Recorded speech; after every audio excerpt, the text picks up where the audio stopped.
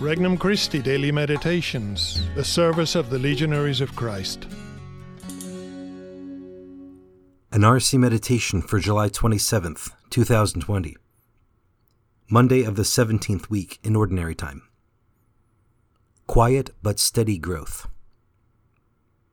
From the Gospel of Matthew, chapter 13. Jesus proposed another parable to the crowds. The kingdom of heaven is like a mustard seed that a person took and sowed in a field. It is the smallest of all the seeds, yet when full grown it is the largest of plants. It becomes a large bush, and the birds of the sky come and dwell in its branches. He spoke to them another parable. The kingdom of heaven is like yeast that a woman took and mixed with 3 measures of wheat flour, until the whole batch was leavened. All these things Jesus spoke to the crowds in parables. He spoke to them only in parables, to fulfill what had been said through the prophet. I will open my mouth in parables. I will announce what has lain hidden from the foundation of the world. Introductory Prayer. Lord, I come into your presence seeking to know you better. I believe that you take the lead in seeking me. You want me to find you. I trust that in your mercy you will bring me to intimacy with you. I open my heart today to receive your friendship. Petition. Lord, teach me to long for your kingdom and your holiness. First reflection. Quietly becoming strong. The kingdom of Christ is not a very visible and flashy organization in the world. It is, above all, a spiritual force. It works quietly yet powerfully in the hearts of those who receive it. By living faith, hope, and charity, Christians discover that the generous response to the voice of Christ in their consciences builds a life that has strength and substance.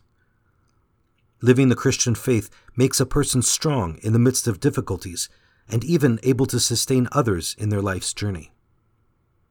Am I allowing the kingdom to grow in my heart in such a way that I can quietly sustain others by my values and my charity? Second reflection.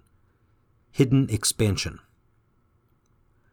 As we allow Christ to reign in our hearts more each day, we find that his influence affects not only our internal attitudes, but also the people around us. This world becomes more of a caring, compassionate place. Truth is sown. People are reminded of God's presence and love. This world becomes more a place where others can find God.